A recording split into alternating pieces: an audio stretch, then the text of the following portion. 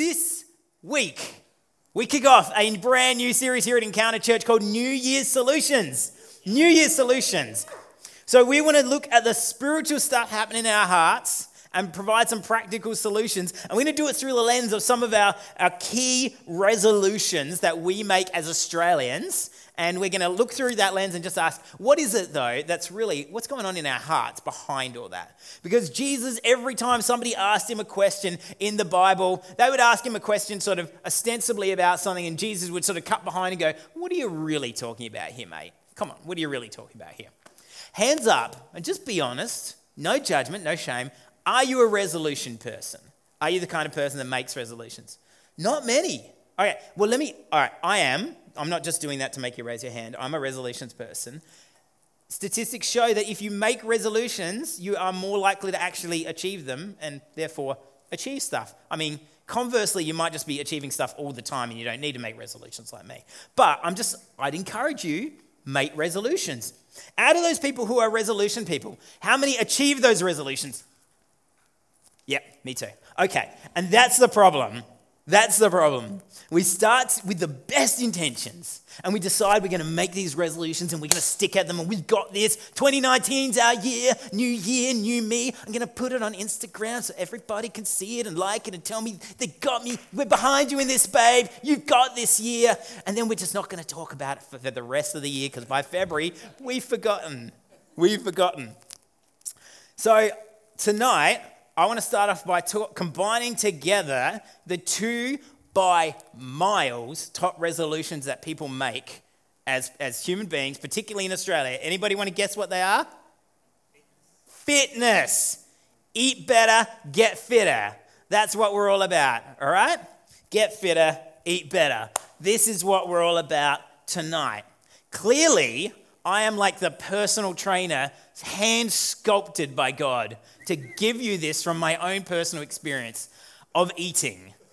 That's primarily where my experience is in this. But I got to say, one of the reasons I'm excited about talking about resolutions is because it does grow you as a person. You can start to achieve stuff, and when you achieve goals like that, it's better for your mental health, it's better for your overall sense of well-being, and it's better for the world in general. But also, because last year I actually achieved a few goals, which was nice. Really nice to actually do that.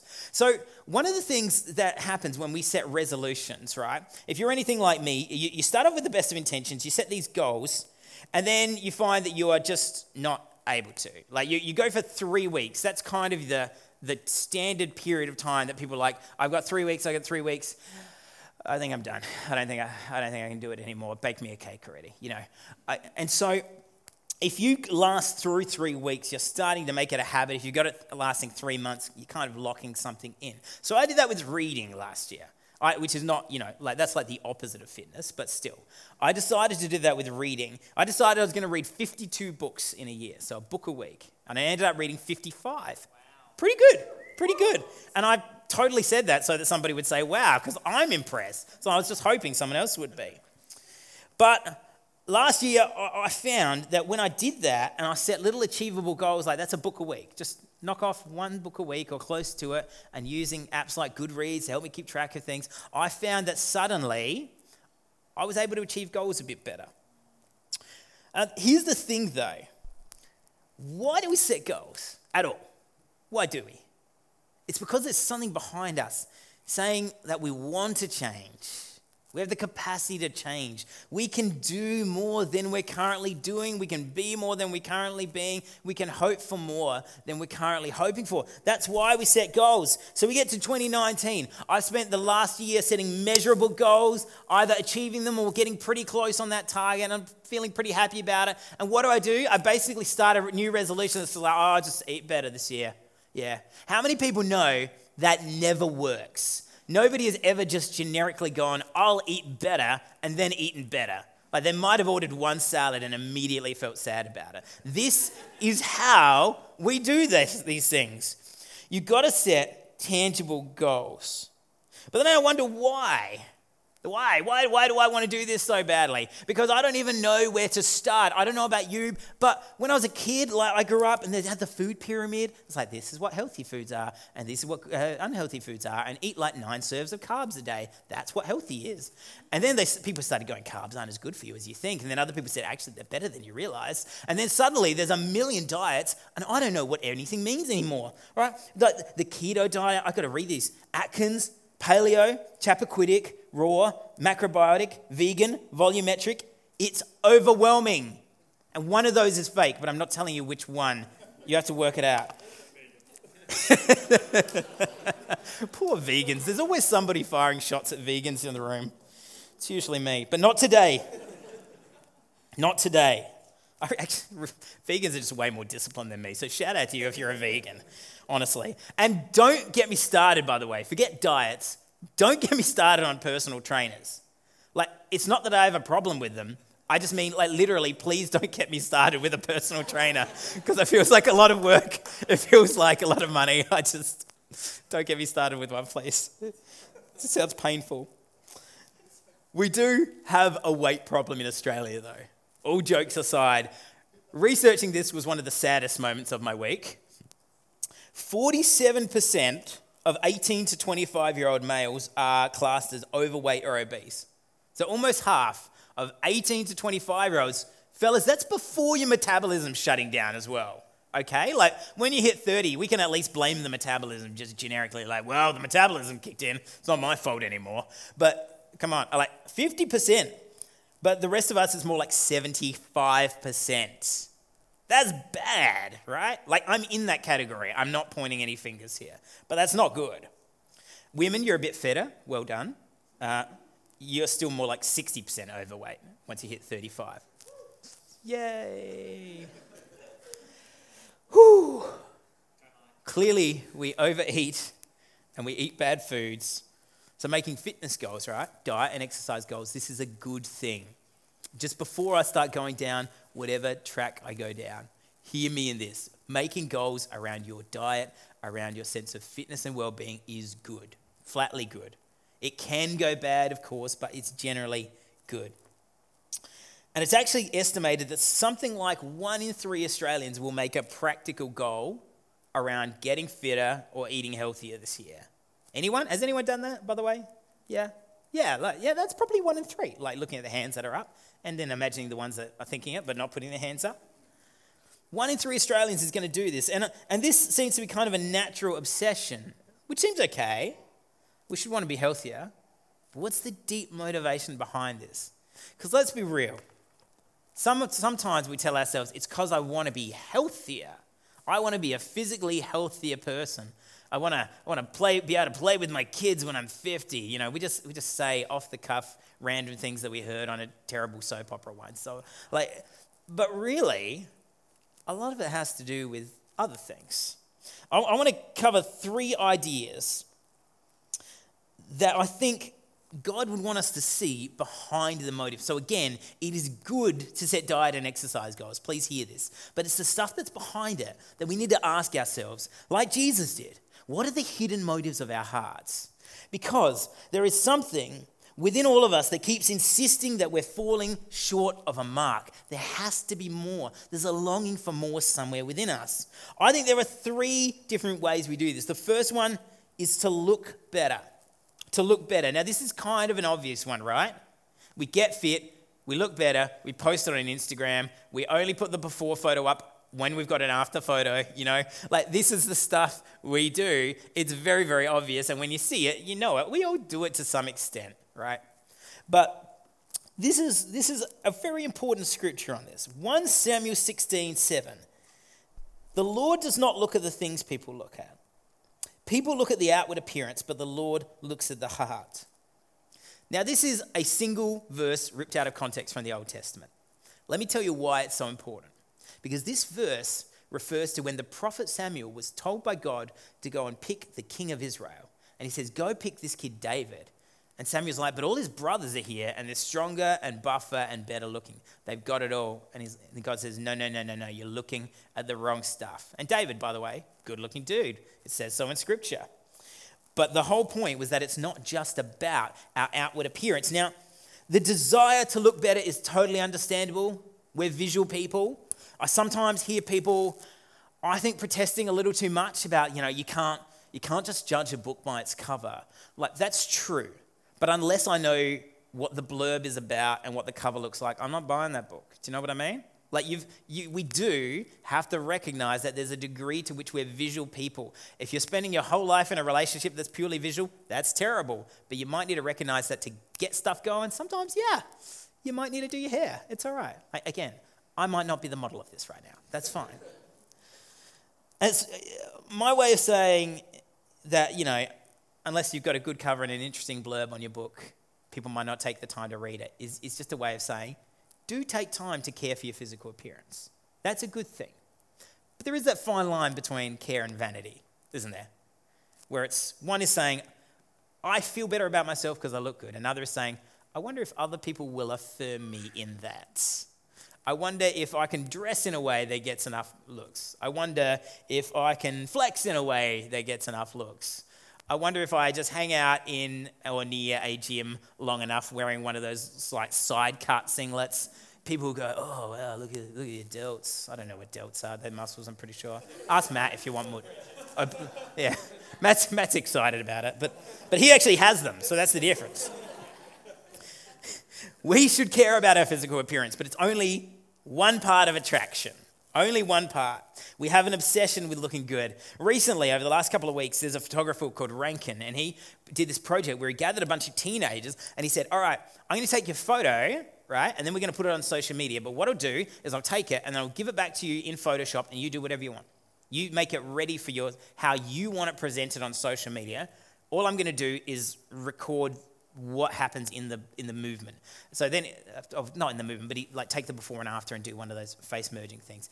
And it's astonishing to see what they did. It's not as simple as just going, let's put a filter on it. It's not as simple as going, why don't you add a bit of blush, a bit of eyeliner, a bit of lipstick, whatever. It's actually like, let's thin out my neck. Let's hollow out my cheeks. Let's make my eyes look bigger. Let's make my nose look thinner. People are identifying with just anything else but who they are. They're altering themselves cosmetically in this idea in Photoshop. And of course, we see in the real world, people are doing it again and again and again, altering themselves because they look in the mirror and they just don't like what they see. There is something in which we want to look better. But essentially, that's a pride issue. And pride, my friends, is at the root of all sin. All separation from God is linked with pride somewhere. It's the original sin idea. This idea that I know you told me I shouldn't eat from that tree, but I've got better ideas than you do, God. Don't worry, I've got this. That's kind of what's linked in with it. Looking better is a pride issue. The desire to be physically more attractive so that we feel good about ourselves. We feel emotionally good. But it's more than just an emotional issue. It does have, feeling good, obviously has biological benefits. And I want to acknowledge that. It's not just about looking better, it's about feeling better. And I think when we feel better, that's about stewardship. Now, stewardship is a super Christian-y word that I never hear in any other context, but it basically means to take good care of things. And you feel better about yourself when you say, I feel like the gift that God has given me, my body, I am taking care of. And that is really difficult for some people because we all are given different bodies. We all have different genetic capacities. Some of us put on weight easier. Some of us find it really hard to put on weight, and it's a source of frustration. Some of us fall pregnant easily. Some of us find that difficult. Some of us are more prone to sickness. Some of us have better health. But with all of us, we have one body to care for. And there is a stewardship issue. How are we caring for our body? This is what Paul says about that. He says, don't you know that your body is a temple of the Holy Spirit within you, whom you have from God? He's saying, actually, all the stuff that Jesus did, a lot of it points to this idea there's no temple anymore except you. And God is within you. The Spirit of God is at work in you. And if that's the case, make his home really nice. Look after it. Care for yourself. That's something that I get challenged with, honestly. So when we do all of this sense of diet and exercise, and we do it out of a motivation to feel better, not about our appearance or even emotionally to say, look at me go, but a sense of going, actually, physiologically, biologically, I want to look after this body that God has given me, there is a sense within that is a noble pursuit, and I would encourage that. So again, it's not a bad thing to have diet and exercise goals. But the third motivation is the one that really speaks to the human condition and really speaks to our relationship with God. And that's not the desire to look better or the desire to feel better, but the desire to be better. I want to be better. Somehow at our core, we recognize that we can be more than we currently are. The guilt we can feel about this has often fueled religion in the Christian world. A sense of being driven by guilt into our objectives, driven by guilt, the classic, God told me, so I guess I have to, that kind of mindset, which there's no freedom, there's no life, there's no love in that. Guilt has driven so much in that, but ultimately this desire to be better drives every resolution you've ever made. I want to be better than I currently am. It's a psychological issue, it's an emotional issue, it's a physiological issue, it is everything. But what do we do about that? If looking better is about pride and feeling better is about stewardship, then being better is about holiness. It's about the desire to be closer to God. There is a sense that there is an ideal that we are looking to reach and we're chasing after it. And every resolution we ever have, there is one burning statement behind it. One burning statement that is at the heart of all of us, and when we're looking in the mirror on our bad days, is the thing that comes up, and it is simply this: I'm not the person I want to be. I'm not the person I want to be. And on a bad day, that quickly turns into I'm not enough. I'm not good. I'm not lovable. I'm not wanted. I'm not enough. But it's this gap at the heart of our resolutions, at the heart of our relationship with God, this gap that sin has created, that we are distant from God. What do we do about that? What do we do about getting up and looking in the mirror like that? Well, Paul had some stuff to say about it, and he had a similar problem. And the reason it is helpful that Paul had a similar problem with this is because Paul was that guy in high school who was good at everything, right? That you hated, but also you couldn't hate because they were likable as well. You know that person? Like, honestly, they were good looking, they were athletic, they were charming, they were funny, they were academic. And Clark, if you're listening, it's you, but I don't even dislike you because you're just a good dude as well, and that frustrates me. We should catch up sometime, listen to the podcast, let's do coffee. He's great. That's the frustration, isn't it? This person's so great. And Paul was like this. He talks about basically he's the Hebrew of Hebrews. He says this ironically at one point in the letter to the Philippians. But then he goes on, and throughout his life he goes, I'm having this wrestle where I'm trying to draw nearer to God, and every time I feel like something's getting in my way. Something is stopping me. And we get to this letter he wrote to a church in Corinth in ancient Greece. 2 Corinthians chapter 7. I'm going to be, chapter 12, verse 7. And I'm going to be reading from the Amplified Version today. The Amplified Version is a really interesting one that I don't often read from, but I really like what it does here because it helps fill in some gaps of understanding. Now, Paul had some of the most extraordinary experiences that any Christian ever had. He was a persecutor of the church, and then he had this dramatic conversion experience. He traveled as a missionary. He planted churches. He argued persuasively in Jesus' name and saw dozens and dozens of people come to Jesus. As well as this, he had numerous spiritual experiences, endured persecutions, and raised up generations of leaders. The most famous was the road to Damascus moment. You might have heard this phrasing as being like when you have a big revelation. And in this road to Damascus moment, Paul he hears the voice of Jesus and he's blinded. And then he has a second spiritual experience where he's healed of the blindness. And then he goes out and serves Jesus. So he writes this letter to a church he planted in the city of Corinth in ancient Greece. Chapter 12, this is what he says, verse 7. The Amplified Version will be be up behind me. Verse 7, because of the surpassing greatness and extraordinary nature of the revelations which I received from God. For this reason, to keep me from thinking of myself as important, a thorn in the flesh was given to me, a messenger of Satan to torment and harass me, to keep me from exalting myself. Paul's self-reflecting. He's saying, man, I've had some good stuff happen in my life, and if I'm not careful, I'm going to get a big head about it because I know what I'm really like, when I'm given free rein. Verse 8, concerning this, I pleaded with the Lord 3 times that it might leave me. But he has said to me, my grace is sufficient for you. My loving kindness and my mercy are more than enough, always available, regardless of the situation. For my power is being perfected and is completed and shows itself most effectively in your weakness. Therefore, I will all the more gladly boast in my weaknesses, so that the power of Christ may completely enfold me and may dwell within me. So I am well pleased with weaknesses, with insults, with distresses, with persecutions, and with difficulties for the sake of Christ. For when I am weak in human strength, then I am strong, truly able, truly powerful, truly drawing from God's strength. Paul believed that not only was he an imperfect and broken person, but that actually he would never be healed from this weakness. This was his revelation. He prayed 3 times. You know, you'd think, right, he's telling this dramatic story. He's like, I prayed 3 times. And you're like, and on the 3rd time, right? It was on the 3rd time. No. On the 3rd time, God said, you don't need me to heal you. You need to stay broken. There's something about the brokenness that is more than the wholeness. What?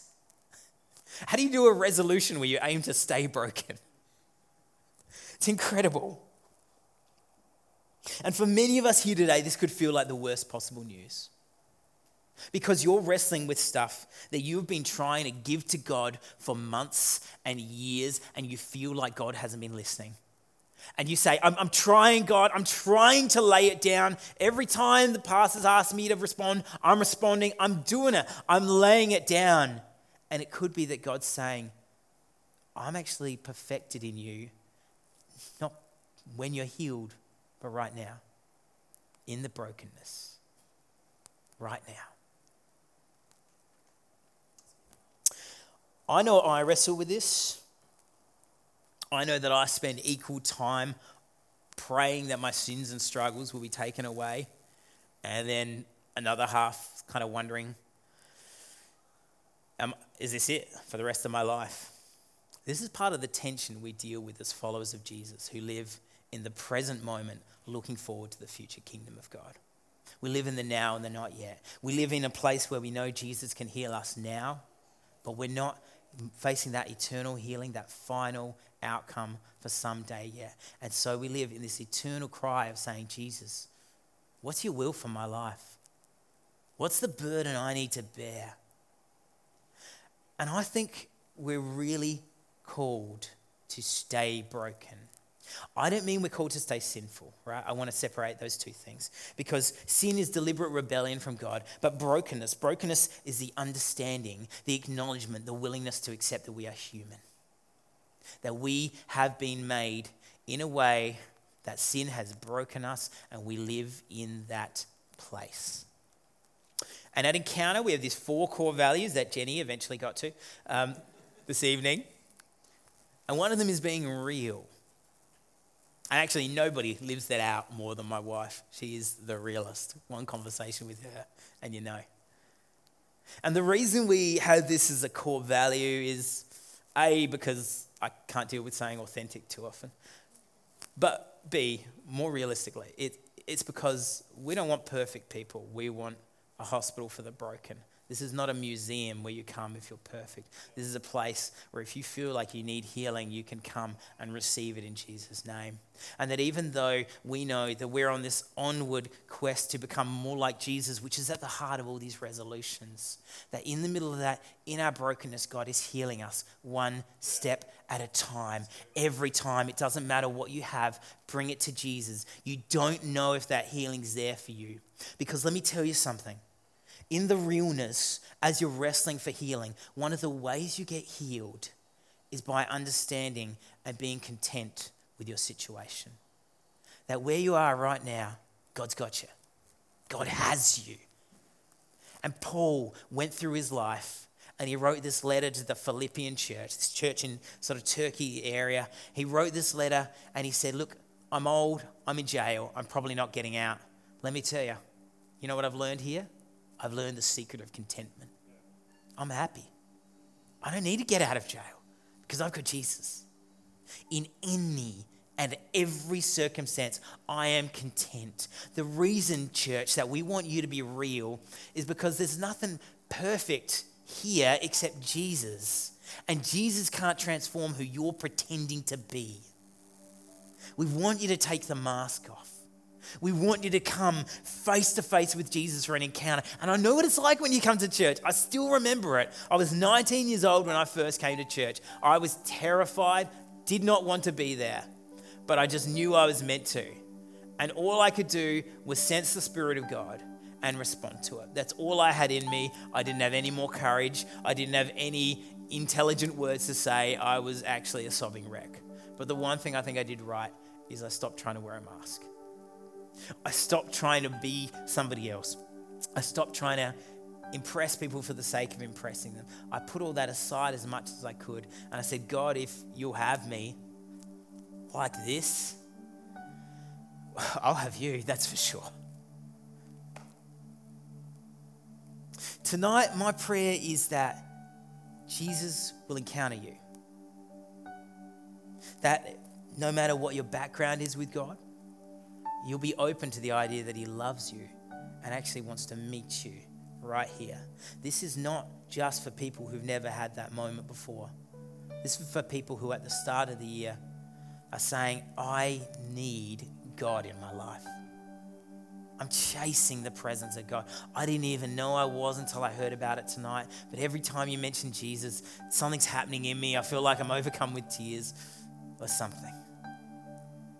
At the start of this year, Encounter Church, there's nothing more I want more for all of you than to pursue Jesus. That's pursuing perfection as a goal and knowing you will never be it yourself this side of eternity. It's powerful.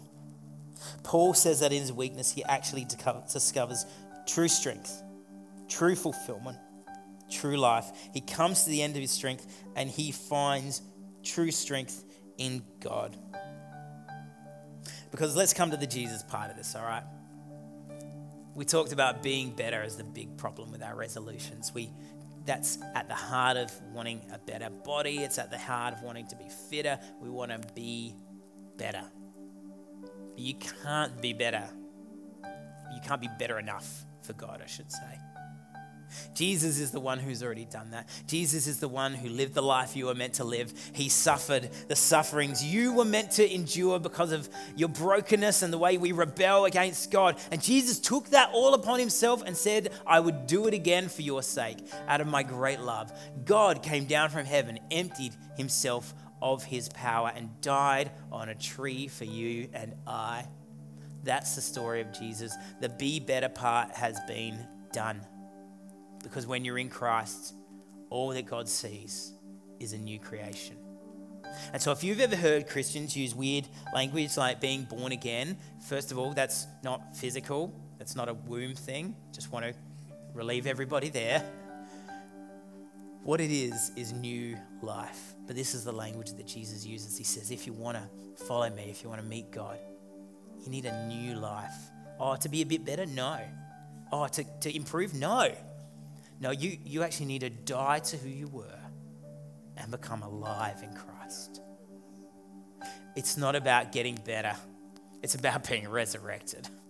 It's not about being sick and feeling a little healthy. It's about being dead and being alive. And this is not just about eternity. This is not just about heaven. This is about right now when the Spirit of God is in you and you find life in abundance, life that flows out of you and everybody around you is captivated and they say, I don't know what it is, but there's something about you. What is it about you? And you say, honestly, it's because I'm broken. It's because I've got nothing, but I found Christ, and in Christ I have everything. I am found, I'm made new, I'm made whole, I'm alive. Well, we're coming to the end of tonight's worship. I almost forgot. I promised that we'd give some practical advice about how to be real. And I've got 3 tips. The first one is this: be honest about what you don't know, particularly with God. I guess I'm speaking mostly to the Christians in the room. Be honest about what you don't know. And then if you really want the answers, research them. Be honest about that. And in that, this is all about your relationship with God. So the second thing is ask God. Have a quiet time where you stop and ask God to speak and just leave empty space to listen. Just leave empty space to listen. And the third one is really simple. And I know it's like super generic pastor to say, join a life group. This is where you actually do real together. I'm really excited for those of you who are going to be joining a life group for the first time in the coming weeks. If you don't have a group and you'd like to join in, it's for everyone. You don't need anything to join. If you want to do it, we'd love to have you. We do life groups all across the city, and when we do that, there are spaces to be real, to bear one another's burdens, to sharpen one another so we become more like Jesus, growing up into Christ, and just to enjoy life together. These are ways to be real with each other. Tonight in 2019, I hope, rather than setting goals about your diet or your exercise, as good as that might be, and as much as, frankly, I should probably get around it, I hope your goal is simply to draw nearer to Jesus. Draw nearer to Christ in 2019 and watch what happens. In fact, I'm going to say it. Challenge God. Throw out the challenge. Say, God, do it. I need you. Draw near. Do it. Throw out the challenge to God and see what happens. Because God is faithful and he will do it. I back God every time in that challenge. Let me pray for you.